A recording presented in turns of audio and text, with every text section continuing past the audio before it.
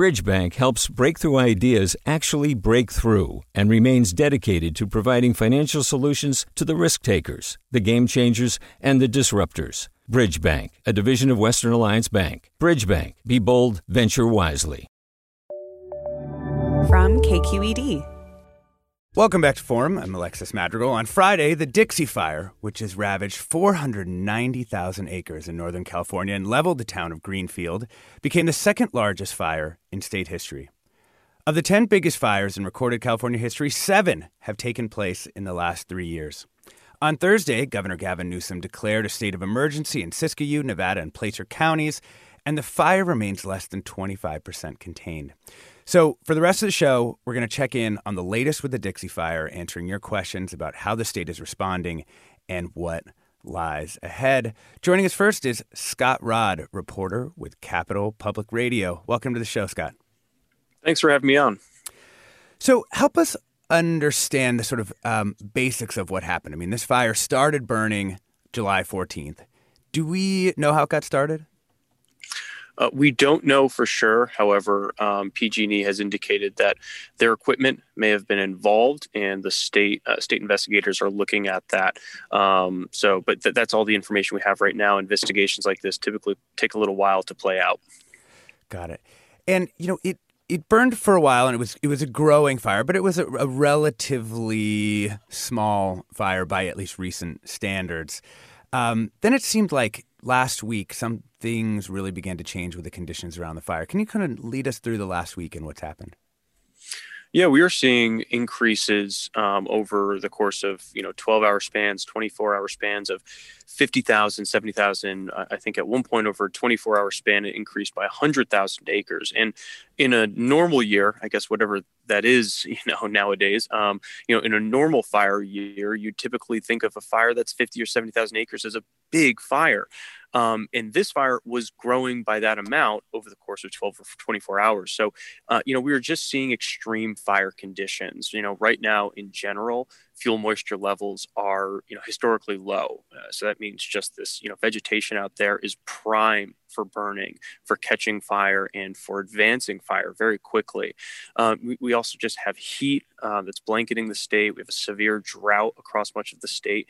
And we have winds that are picking up, which really is the thing that can kickstart a fire that may start small, but can really cause it to spread rapidly and can cause containment to falter and spot fires to jump over any containment lines that may be forming.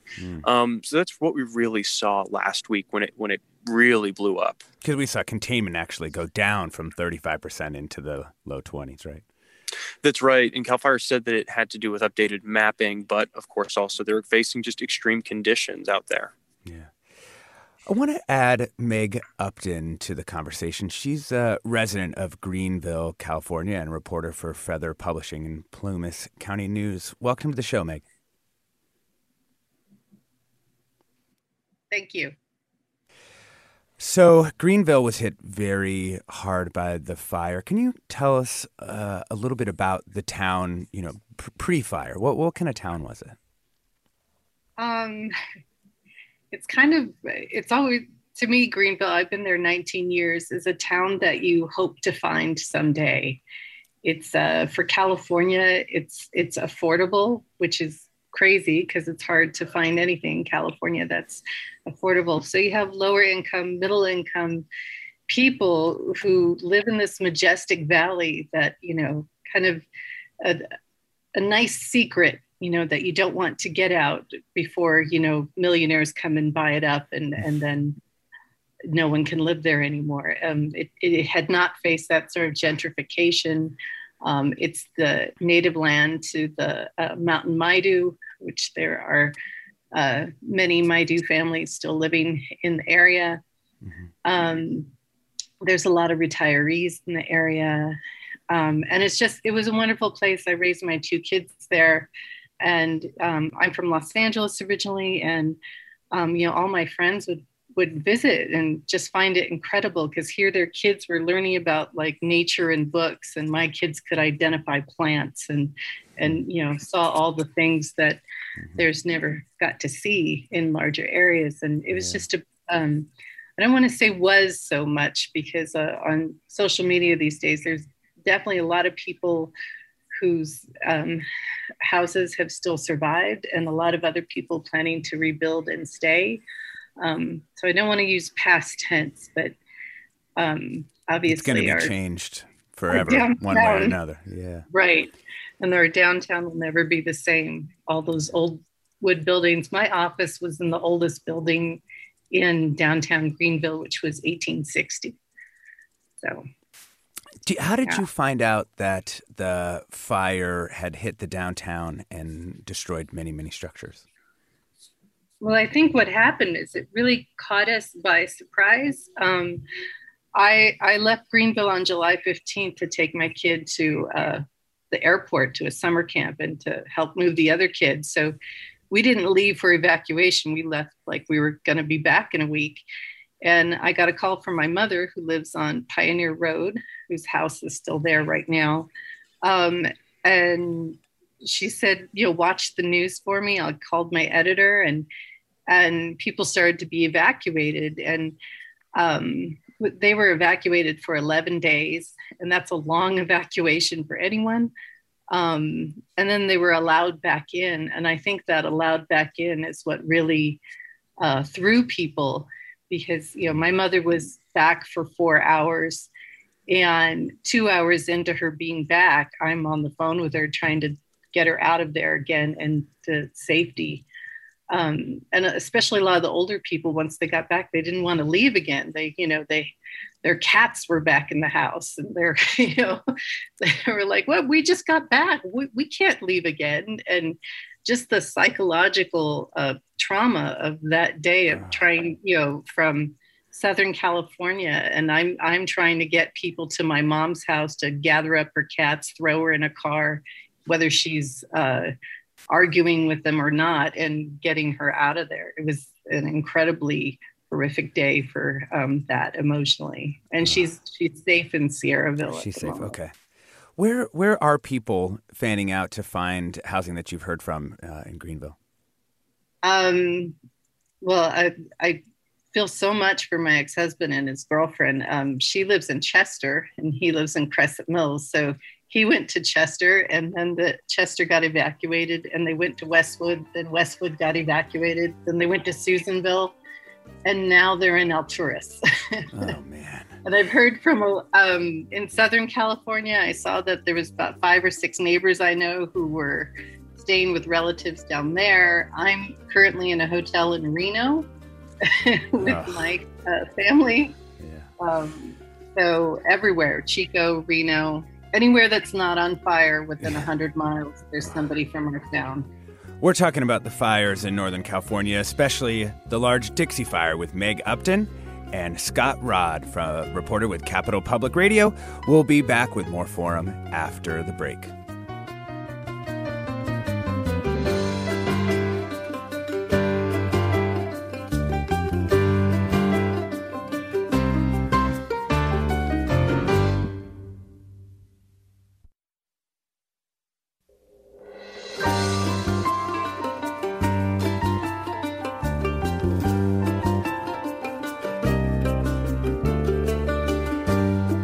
Coming up in our next hour with Mina Kim, nearly 63% of Californians are now vaccinated against COVID-19, far higher than the national rate. But in many parts of the state, health officials are struggling with how to convince those who are reluctant. We'll look at efforts in Fresno County, where about 44% of residents are fully vaccinated. We'll talk with vaccine-hesitant people there about what has prevented them from getting a shot, and we'll discuss what we're learning about the best ways to address those concerns. To listen to past shows and subscribe to our podcast, visit kqed.org/forum. And for the latest updates on our programs and guests, find us on Facebook and follow us on Twitter. We're at KQED Forum.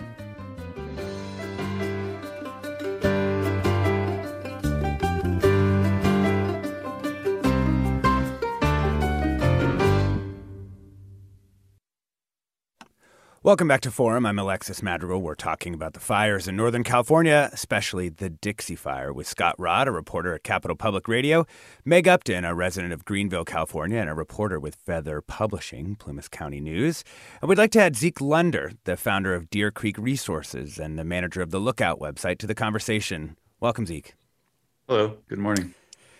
We also want to hear from you. What are your questions about these fires? Have you or a loved one had to evacuate during a recent fire? And how should California be responding to wildfire season? Give us a call now at 866-733-6786. That's 866-733-6786. You can also get in touch on Twitter and Facebook. We're at KQED Forum, or you can email your questions to forum@kqed.org. Zeke, I wanted to ask you about this region where the Dixie Fire has broken out. Over the years, it seems like whether it was the Camp Fire or many others in the years before that, this area's been hit time and time again. What is it about this area that makes it so fire prone? Well, the Feather River Canyon, some of you have probably traveled it on Highway 70. It's one of the most kind of rugged canyons in the Northern Sierra, really inaccessible land. And there's history there, for thousands of years of lightning fires. They grow large. And then in recent times, we've had a lot of man-made fires, either started by the railroad or by utility or other, human-caused fires that just, once they get started in the canyon, it's really hard for us to get in there and put them out. Because it's difficult to actually firefight them, or because there's so much fuel there? Kind of both, but especially the firefighting. The canyon is really steep and there's a lot of rocks, and it's kind of notorious among firefighters for rolling rocks. So you get a fire and it burns all the brush and kind of litter away that holds rocks in place, and they come down and they smash firefighters. Yeah. And so we've learned over time that it's really dangerous for us to engage kind of mid-slope in the canyon. And so it's kind of, once a fire gets to be, 50 acres or, much larger than that, there's kind of limits to what we can do with helicopters and air tankers on those steep canyon slopes. And so we've just had a lot of fires there that have often burned for, weeks or months. Yeah. One of my questions that keeps coming up for me, these areas that have been burned, multiple times, it seems like there should be some protection, right? Some clearing out of the fuel from one year to the next if there's a fire on that land. But it seems like this area keeps going time and again. Yeah, one thing that's interesting about that is that even though we've had a lot of fires in some of these places, trees that survived previous fires oftentimes survive the next one. So, we had the Story Fire in 2000 that burned a large area, kind of like the initial probably week of the Dixie Fire. A lot of that burned in the Story burn. And then we had the Chips Fire 10 years later, 12 years later, that burned a lot of the Story burn. And so a lot of the trees that survived Story, the fire burned all the lower branches and it killed a lot of the small trees. And the larger trees that survived then, they survived the Chips Fire. And a lot of those trees actually survived the Dixie Fire too. So these areas where we have had many burns over and over, oftentimes, even though they have a lot less trees on them, a lot of the trees tend to survive the next fire. The real problem with the Dixie Fire is that it got up and out of the canyon, and where we were able to hold it during the Chips Fire in 2012, it took off and burned roadless areas, and it burned just a ton of area that hasn't burned for 100 years. So we're seeing this incredible fire intensity and severity in areas that haven't had fires. And one of the reasons for that is just that these areas with better access, we've put out all the fires. Let's bring in Dave from Humboldt County into the conversation. Welcome to the show, Dave. Hi, thanks for the show. Thank you. I've been involved in wildland fires since 1981, most recently as a wildfire mitigation specialist, and I'm here today to help dispel some misconceptions about how people can help themselves. The biggest single missing link in the equation for wildfire safety is hardening homes and other buildings to resist ignition from wind-borne embers, which is the far and away most likely way that they're going to ignite in a wildfire situation.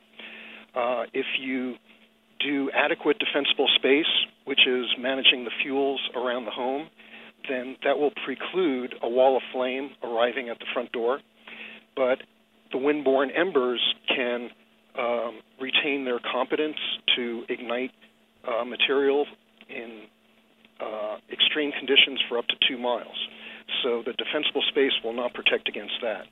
And the concept of hardening homes is only beginning to gain some traction.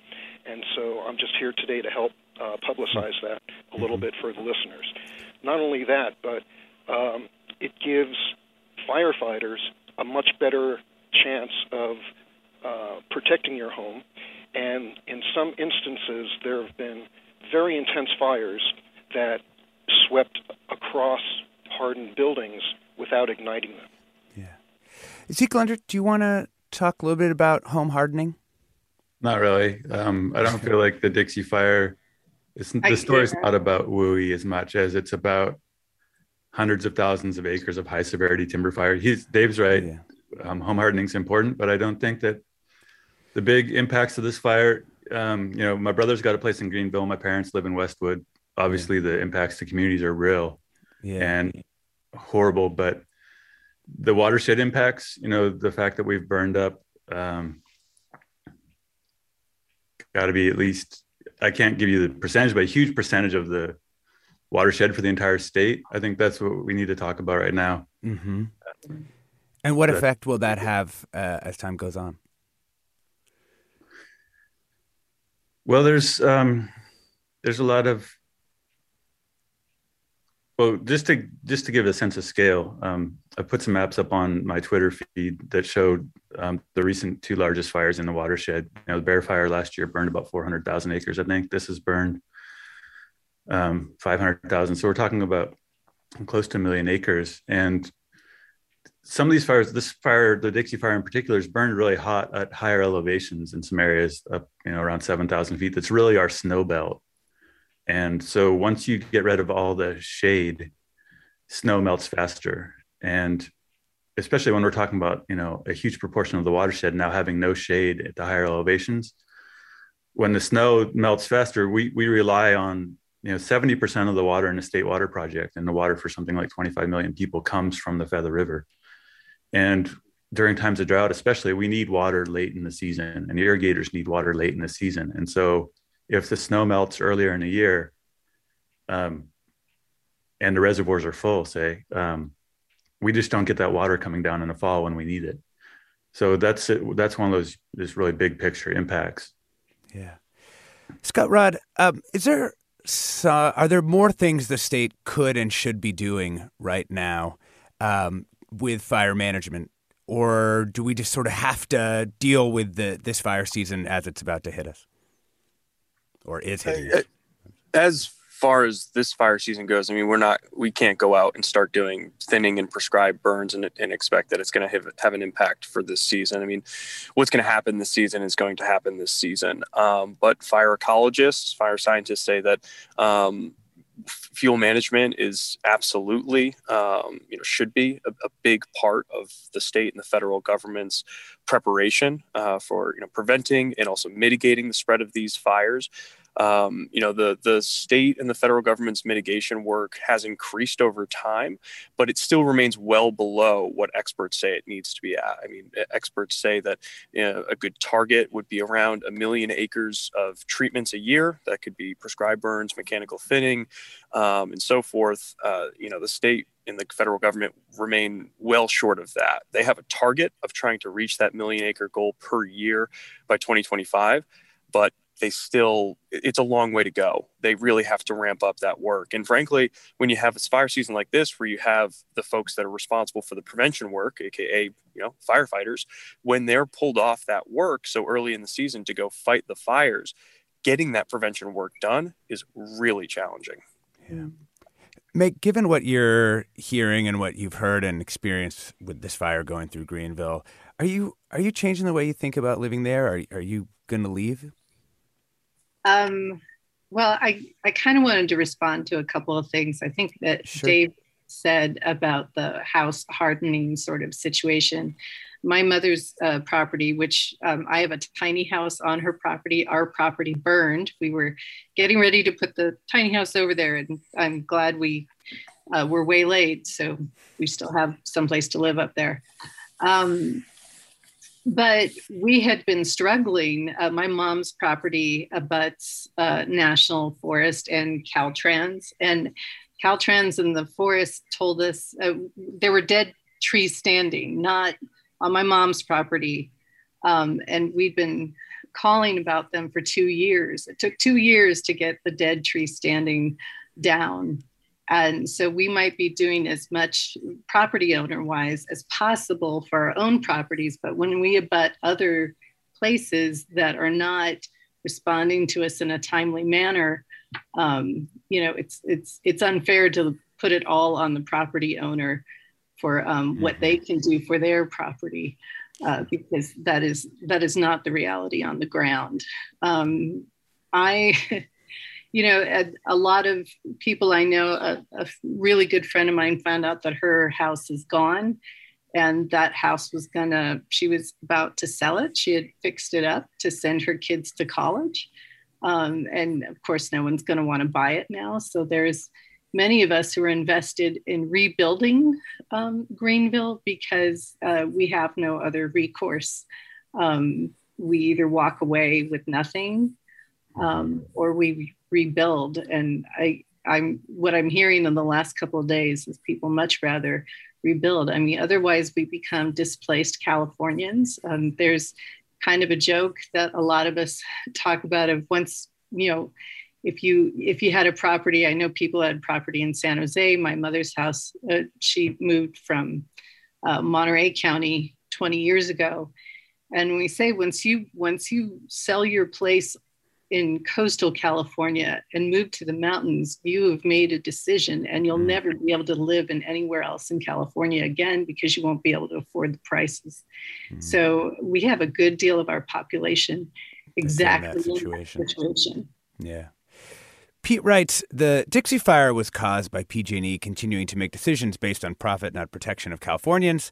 I've read that instead of relying on CAL FIRE, they tried to fly their own drone to put it out, costing valuable hours. The CPUC has the power to shut them down and make them community and worker controlled. How many more people and towns will have to be destroyed until they act? Scott Rudd, where are we on holding PG&E accountable in general? In general, it's tough to say.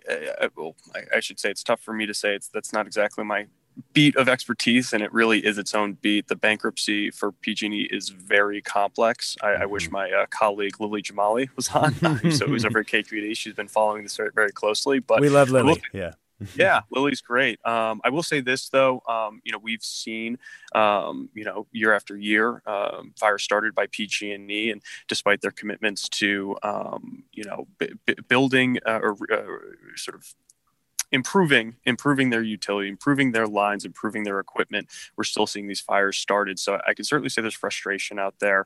As far as accountability goes, I think a lot of people, especially, who have been impacted by the Dixie Fire, will be watching it closely to see what will the recourse be here.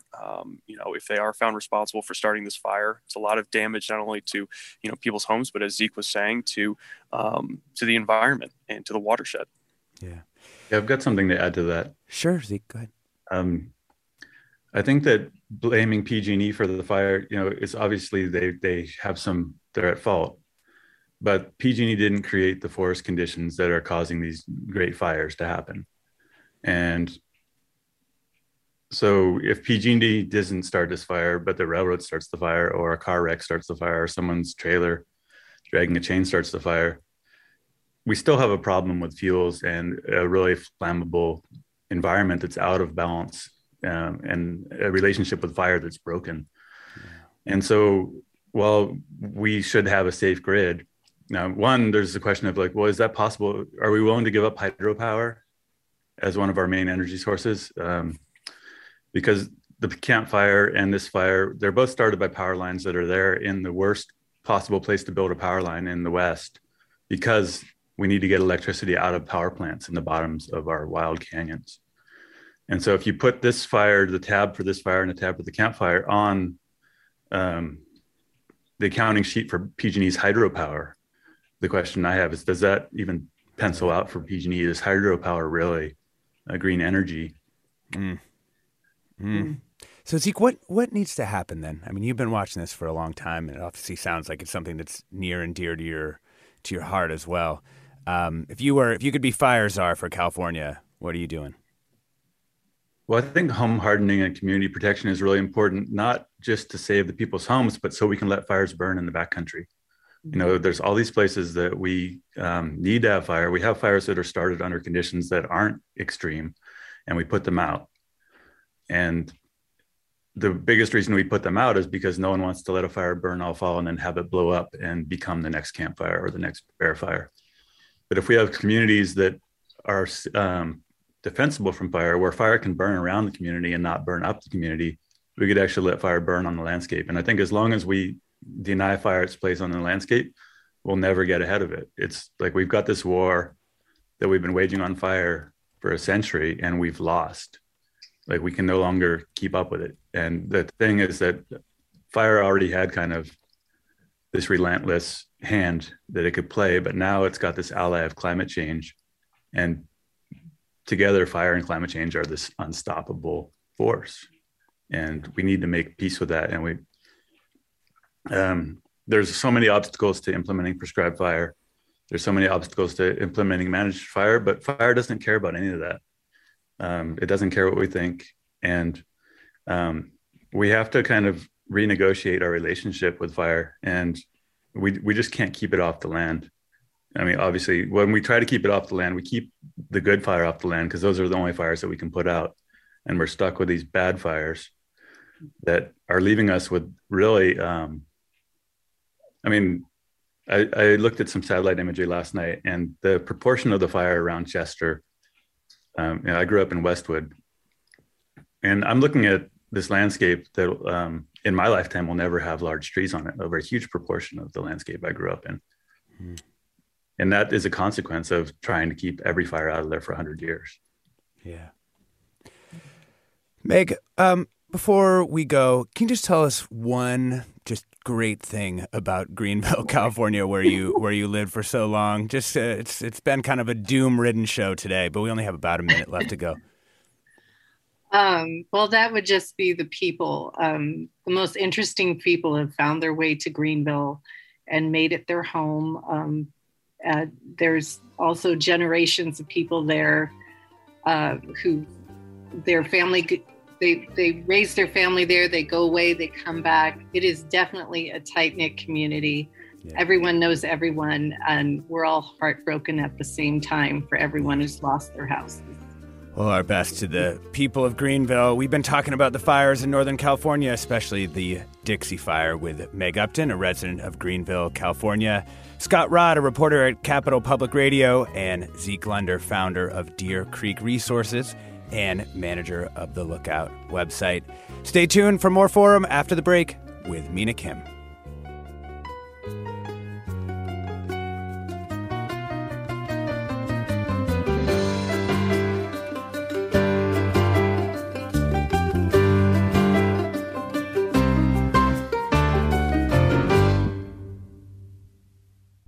Funds for the production of Forum are provided by the members of KQED Public Radio and the Germanicos Foundation and the Generosity Foundation. Support for Forum comes from San Francisco Opera. Set 10 years after a school shooting, the critically acclaimed opera Innocence takes us into a complex emotional journey where our understanding of innocence and guilt is constantly upended. Kaya Sariaho's ethereal score collapses the past into the present as a community of survivors grapple with how to move forward. Don't miss the highly anticipated American premiere of Innocence, June 1st through 21st. Learn more at sfopera.com. We've all got those parts of our house where the internet just won't go. Well, if you had wall-to-wall Wi-Fi from Xfinity, you could worry less about dead spots. Because with wall-to-wall Wi-Fi from Xfinity, you get fast speeds, reliable connection in every room, and power for all of your devices, even when everyone's online. That's wall-to-wall Wi-Fi only with Xfinity. Restrictions apply, not available in all areas. Actual speeds vary.